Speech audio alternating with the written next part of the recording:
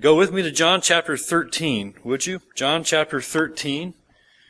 And we'll begin in verse 18 in just a moment. As we saw last time, Jesus had washed the disciples' feet, including the feet of his betrayer, Judas, and then he had turned to them to make the purpose of his serving them very clear, that they now were to serve one another in this same way. They were to learn to serve others with humility and self-forgetfulness. And then he reminded them in verse 17, if you know these things, blessed are you if you do them. You see, it's one thing to know the truth. It's another thing completely to do the truth, to practice the truth, to obey the truth. And that's what Jesus was trying to get across to his disciples that day. This is important. This is how you're to serve. Did you just see how, yes, you call me Master and Lord and Teacher, and I am. And did you just see how your Master and Lord just washed your feet? This is how you're to serve each other. In this self-forgetful, humble way you serve. You see, to know what God requires of you is very important, isn't it? I hope that's why you're here. You want to know what God requires of you. You want to know God's Word because you want to obey it. It's one thing to know it, and it's very important to know it, but even more important is to do what God requires of you. So as we noted last week, and just as you know that hymn we sing together, there is joy in serving Jesus, right? Well, there is. And if we're to truly be joyful and content in our service to Christ, then knowledge and obedience must be present in our lives. Now, I want you to know what Jesus says beginning in verse 18. Verse 18, follow along as I read through verse 30 in John chapter 13. Jesus says, I'm not speaking of all of you. I know whom I have chosen. But the scripture will be fulfilled. He who ate my bread has lifted his heel against me.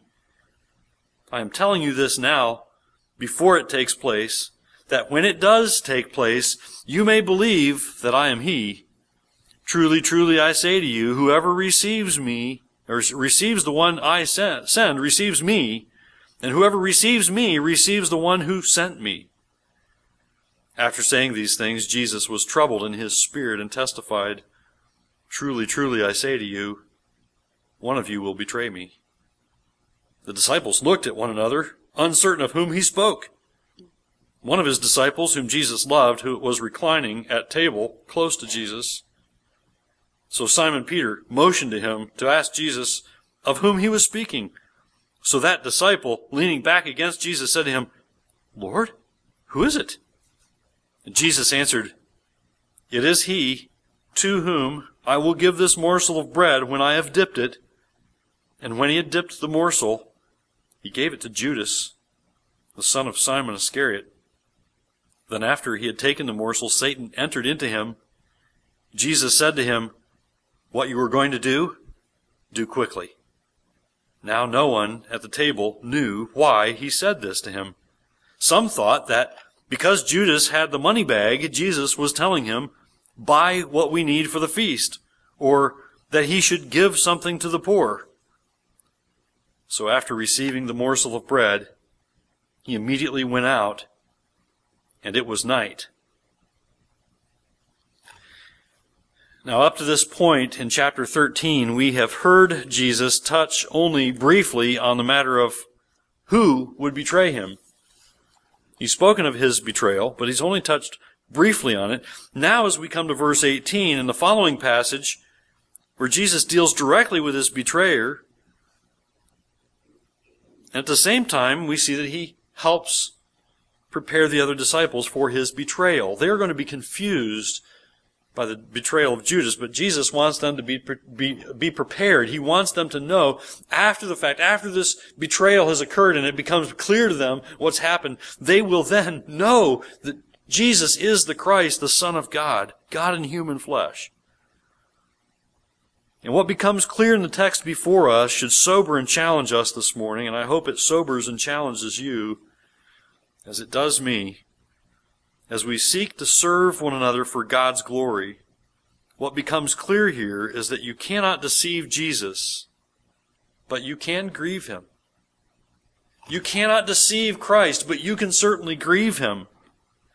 There was one here who did did not deceive Jesus. He was trying, but he did not deceive Jesus, but most certainly he grieved Jesus. The truth that Jesus can't be deceived is very clear in verse 18. I want you to go back to verse 18 and look at it with me, where it says, Jesus says, I'm not speaking of all of you. Remember, he had just told them, blessed are you if you obey these things that you know.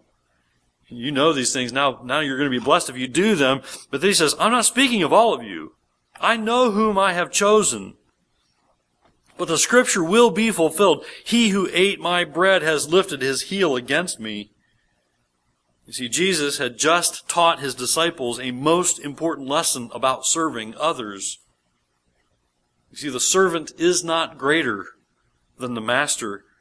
And if the master serves as Jesus did, washing their feet, then those who are truly following Christ must follow his example and serve one another in that way.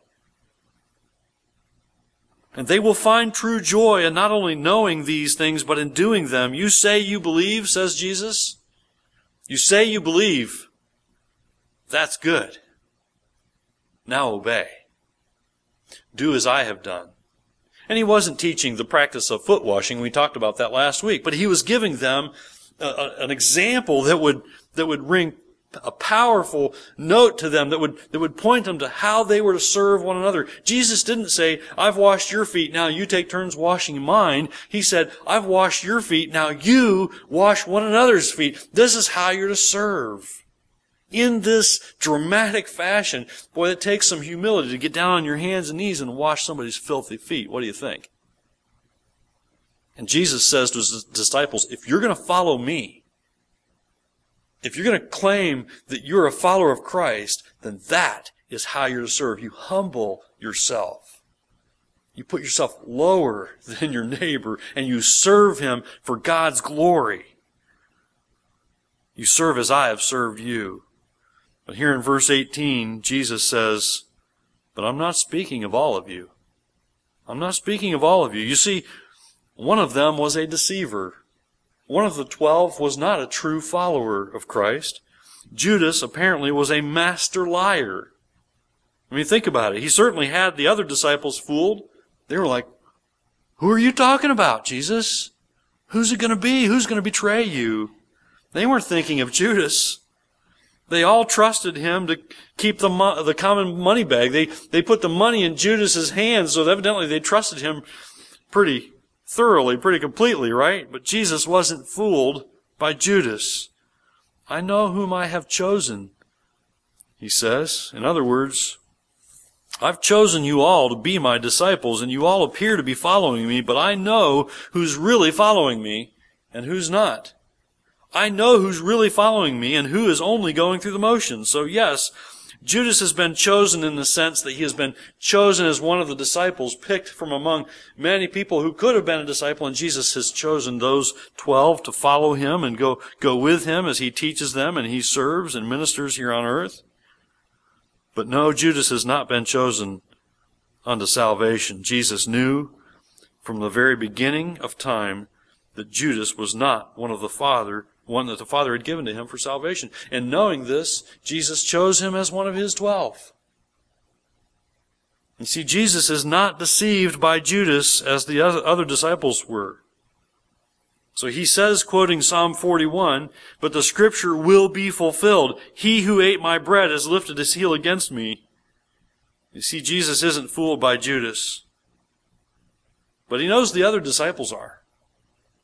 He knows the other disciples are fooled. So in verse 19, Jesus is very gracious when he says, look at verse 19, I'm telling you this now, before it takes place, that when it does take place, you may believe that I am He.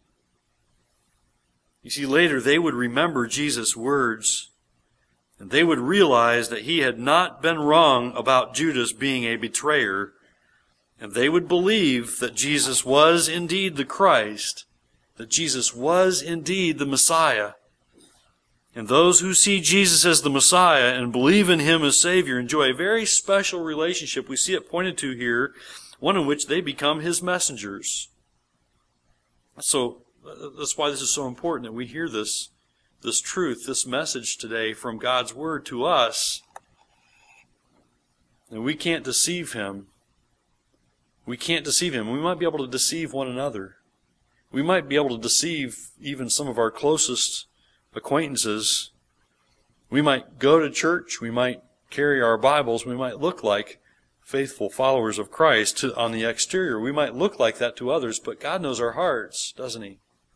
Jesus knows our heart. We don't fool Him. We don't deceive Him. But those who are truly followers of Christ have a special role.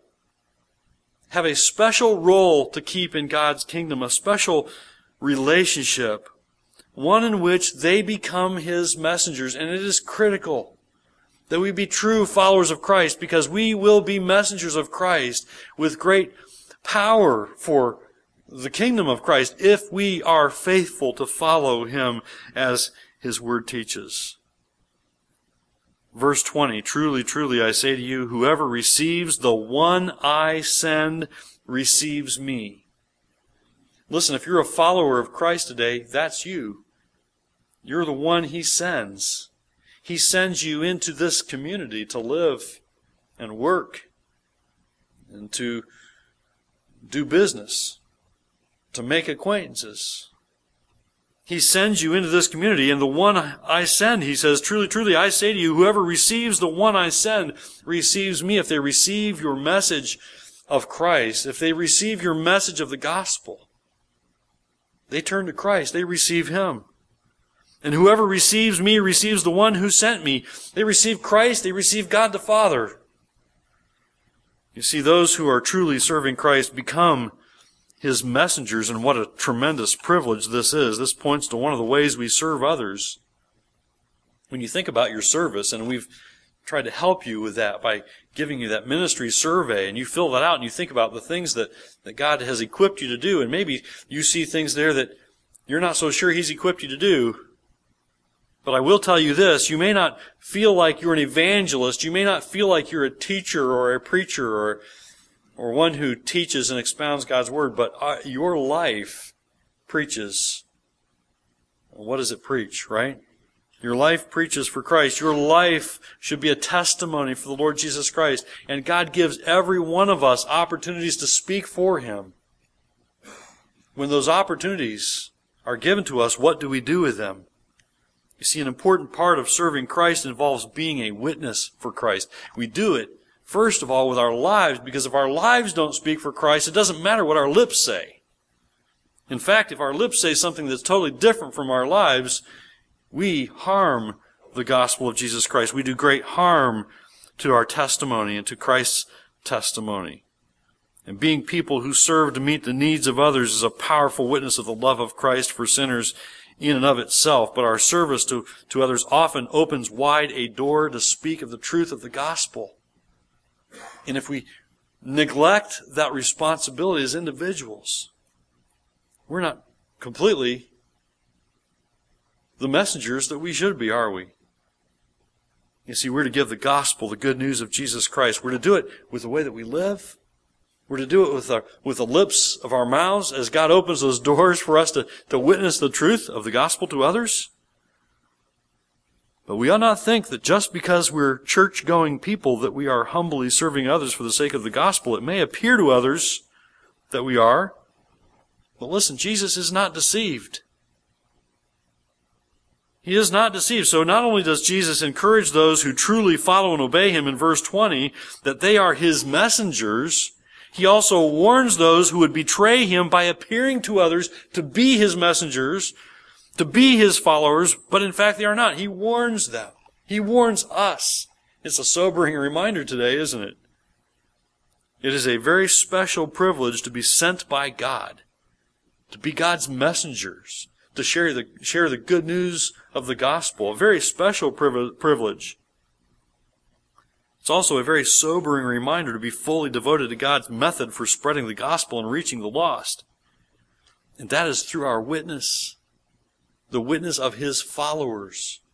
You see, it's not primarily the work of those who teach and preach to win the lost for Christ, to go out into the community to win the lost for Christ. It's actually the work of the church, ours as a whole. We are all to be doing, each one of us to be doing the work of evangelists. We are, each one of us, our lives are to be speaking of Christ. Every one of us, we are to be those who leave this place every Sunday, going into the week saying, Lord, how can I tell others about Christ with my life and with my lips this week? It is a very special privilege to be sent by God, to be His messengers. And that's where our head and our heart need to connect, isn't it? We may know these things from God's Word, but do we actually do them? Do we actually practice them? Do we live them? We need to know what to do, and we need to do it. You see, Judas is a prime example of one who knew what to do, but refused to do it. Jesus had taught His disciples, and Judas had been there all along. Judas had heard all of Jesus' teaching, but he really wasn't following. He was going with them where they went, but he wasn't following Christ. And Jesus was not deceived by Judas, but that doesn't make this any less difficult for Jesus. You see, He's not deceived, but He can be grieved. Look at verse 21. After saying these things, Jesus was troubled in His spirit and testified, "Truly, truly, I say to you, one of you will betray me." He was troubled in his spirit over Judas, the one he knew would betray him. He was troubled. You see, even though Jesus knew completely what was going to take place, you can see how much He loves sinners. In His compassion for Judas, He is grieved. He is troubled in His spirit. He says, "Truly, truly, I say to you, one of you will betray me." Not only was it a challenge to Judas, but it was also a challenge to the other 11. You had better follow me. You had better do what you've been taught. You had better obey. Blessed will you be if you do these things. You see, it's a very grievous thing to experience betrayal by one of those who is close to you, yes? The disciples were apparently confused by this. As verse 22 notes, the disciples looked at one another, uncertain of whom He spoke. Judas had them all fooled, but not Jesus.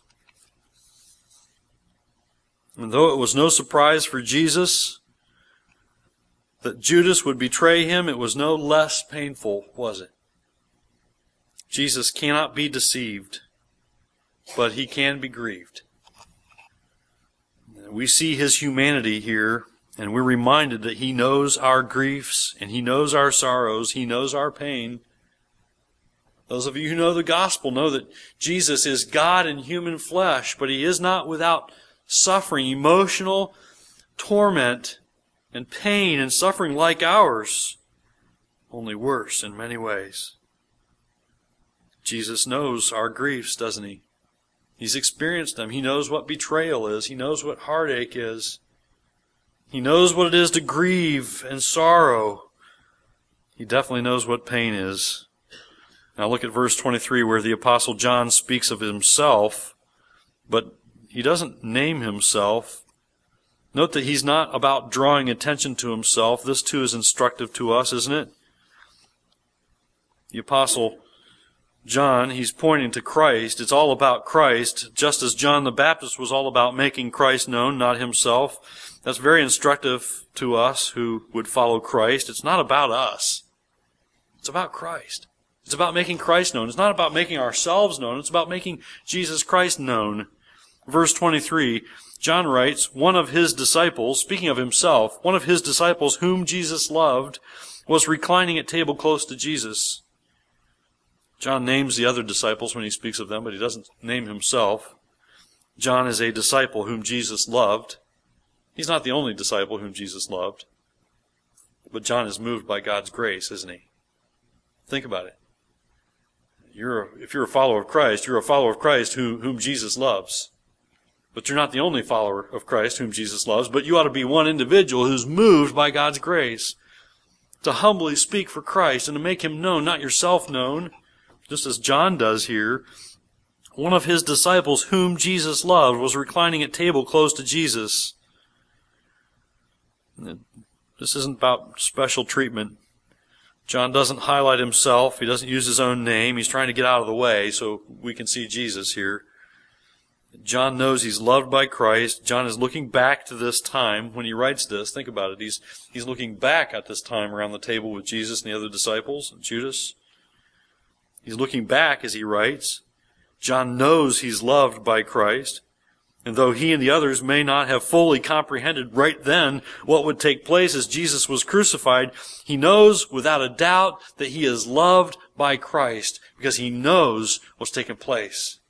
As he looks back, he realizes how deeply Christ loved him. One for whom Christ gave his life. And John is reclining at the table next to Christ when he receives the nod from Peter. It's like Peter's across the table, not close enough to ask for himself. And he's like, ask him. Who's he talking about? So he gets the nod from Peter and he leans over to Jesus. In verse 25 says, Lord, who is it? In verse 26, Jesus answered, it is he to whom I will give this morsel of bread when I have dipped it. So when he had dipped the morsel, he gave it to Judas, the son of Simon Iscariot. Now we already know how deeply Jesus is grieved and moved by the betrayal of Judas. Knowing it's going to happen doesn't make it any easier for Christ. You realize that, right?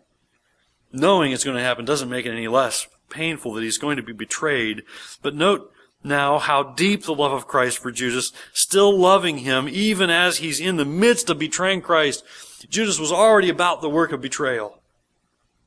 And Jesus does more than identify his betrayer. Jesus, in fact, this is probably what confused the disciples. He actually honors Judas by giving him this morsel of bread. You see, if their time together here was part of the Passover feast, then this act of dipping the bread and passing it was often done first to the honored guest at the table. And so here's Jesus honoring him with this morsel of bread, this traditional act of honoring the favored guest at the table. He gives it to Judas. It's another incredible example of love that Christ has for sinners. It's another incredible example for us to live by. You see, Jesus had just washed their feet, right? And we said last week that was an incredible act of humility, one we're to take to heart and live out toward one another and those who need Christ. Here's another one. Jesus had just washed their feet. Yes, now he's back at the table with them, and he's honoring the one who's going to betray him as if he were the honored guest. We wouldn't find it so easy to do that, would we? We'd find it hard to even invite someone over who's going to betray us. Eat a meal with me? I don't think so. What a challenge to us today, isn't it? What a challenge to our hearts, to our lives, to our thinking, as those who claim to follow Christ. How convicting for us when we pick and choose whom we're going to serve, don't we? Let's see. If I do this for them, then they'll do that for me. Right? That's kind of how we think at times, but that's not how Christ thinks. It's not how his followers are supposed to think. We're not to pick and choose whom we'll serve. We have to choose to be servants and let God pick and choose whom we serve. We're to care for others based on what God tells us about them, that we love him because he first loved us, and we serve out of obedience to him because he loves us, and we show our love for Christ by loving others. It doesn't matter who it is that God wants us to serve. We ought not play favorites. How convicting for us when we're so picky and choosy about how we're going to serve and who we're going to serve, yes? And we choose whom we're going to serve based on our likes and dislikes for others, but that's not Christ. Christ, knowing he's going to be betrayed by Judas, honors him at the table by giving him this morsel of bread. And I'll tell you what, if Christ served even the one who would give him up to be crucified, how can we, his servants, not be challenged to do as he has done? I don't know, but I don't see anybody chasing you around to crucify you. Right? I mean, it doesn't get much worse than that. How can we not serve as Jesus serves? How can we not live by His example? If we claim the name of Christ as our own and claim to be His followers, how can we not be moved by Christ's humility in the face of such betrayal?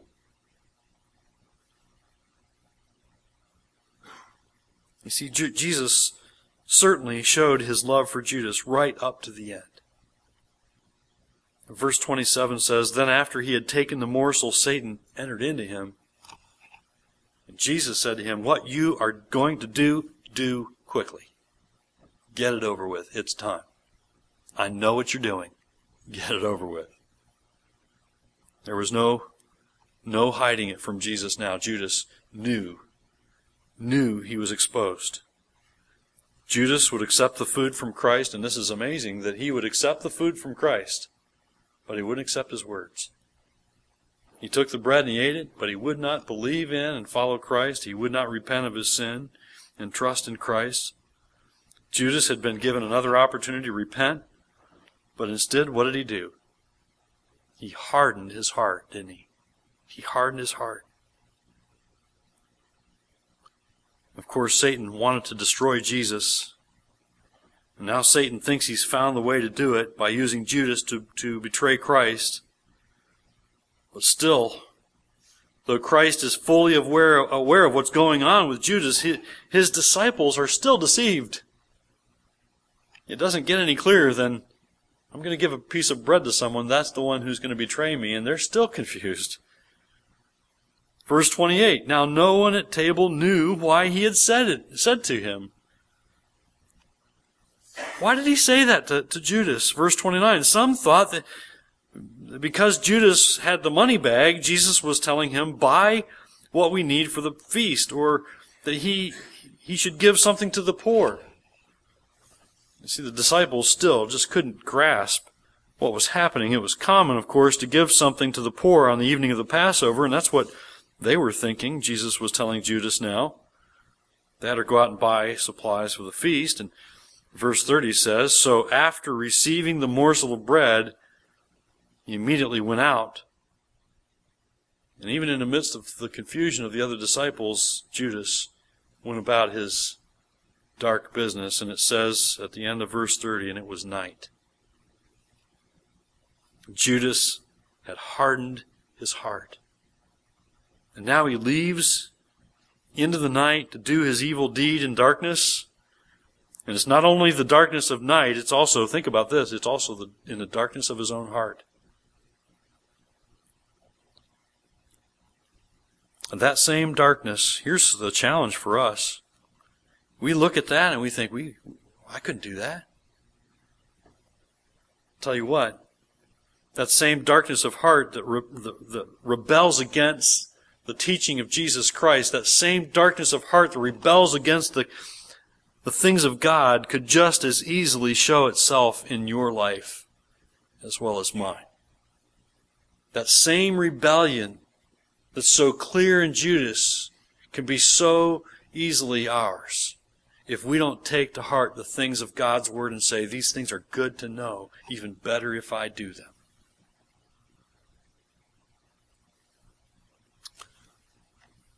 I read it to you earlier in Ephesians chapter 4 and verse 17, "Now this I say and testify in the Lord, that you must no longer walk as the Gentiles do in the futility of their minds. They are darkened in their understanding, alienated from the life of God because of their ignorance that is in them due to their hardness of heart." J.C. Ryle writes, "The extent to which we may harden ourselves by resisting light and knowledge is one of the most fearful facts in our nature. We may become past feeling, like those whose limbs are mortified before they die. We may lose entirely all sense of fear or shame or remorse and have a heart as hard as the nether millstone, blind to every warning and deaf to every appeal. It is a painful disease, but one which unhappily is not uncommon among professing Christians. None seem so liable to it as those who, having great light and privilege, deliberately turn their backs on Christ and return to the world. Nothing seems likely to touch such people but the voice of the archangel and the trumpet of God. Let us watch jealously over our hearts and beware of giving way to the beginnings of sin. Happy is he who fears always and walks humbly with his God. The strongest Christian is the one who feels his weakness most and cries most frequently, "Hold me up, and I shall be safe." From Psalm 119 and Proverbs 28. Hold me up. Hold me up, Lord. I'm weak. The darkness that we see so obviously in the life of Judas, that's the darkness that's in our hearts as well, without the work of the Word and the Spirit, as Jesus holds us up and keeps us from rebelling against Him as we repent of sin and trust in Him and walk in obedience to His Word. So, you see, Jesus was not deceived by Judas on that day. It's no different now. He's not deceived on this day either. So I say to you, believer, He knows your heart. Are you glorifying Him? Are you glorifying Him by your obedience? He knows your heart, believer. Unbeliever, the one who has not trusted in Christ, you have an opportunity today to repent of your sin and believe in Jesus Christ for salvation. Are you going to harden your heart and turn from Him and reject His truth? Reject His salvation and saving from sin and eternal life? You see, Jesus cannot be deceived, but He can be grieved. Will you grieve Him too? You see, for the unbeliever here today, the implication is this. You can either choose to humble yourself before God and repent of sin and believe in His Son, Jesus Christ, for salvation and be saved, or you can harden your heart against the Lord and His Word. You can repent of your sin and trust in Him today, and you can do it right where you're at, right now, as you talk to God from the heart, repenting of sin and believing in His Son for salvation and for forgiveness of sins, or you can harden your heart and leave this place and reject Jesus Christ and His free gift of salvation.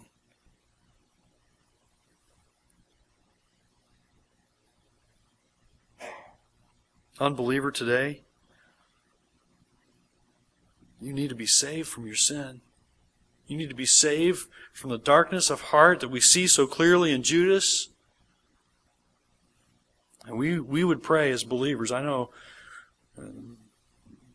followers of Christ here this morning would be praying that if you don't know Christ, that God would break through the darkness of your heart and that His light would shine deep in your life and you would see the need for your repentance and turning from sin and turning to Christ for salvation. You can trust Him now.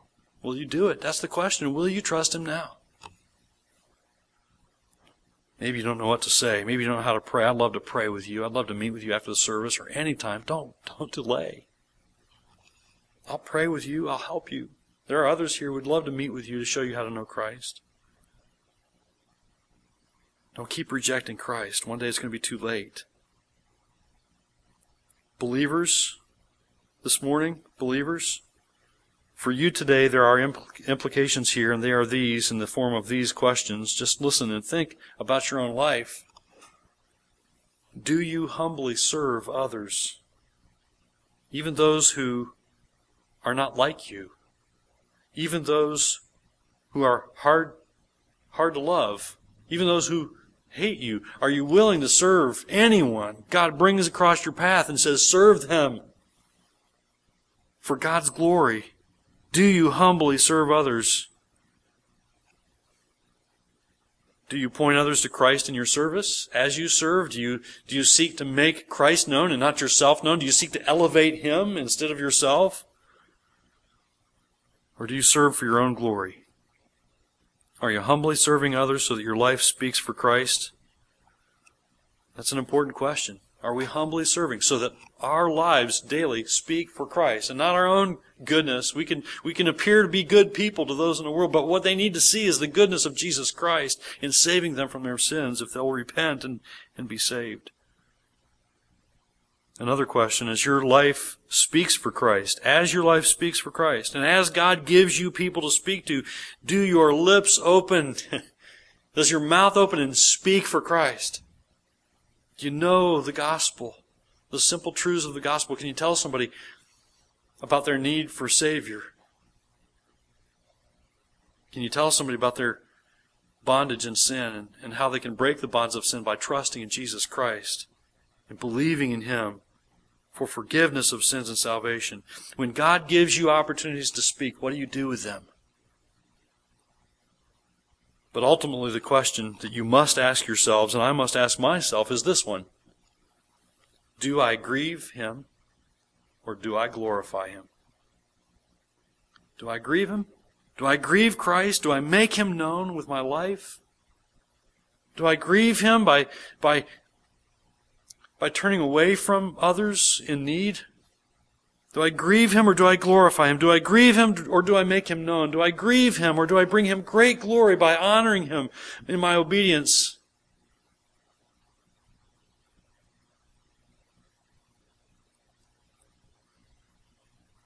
You realize the darkness that was in the heart of Judas is in our hearts also?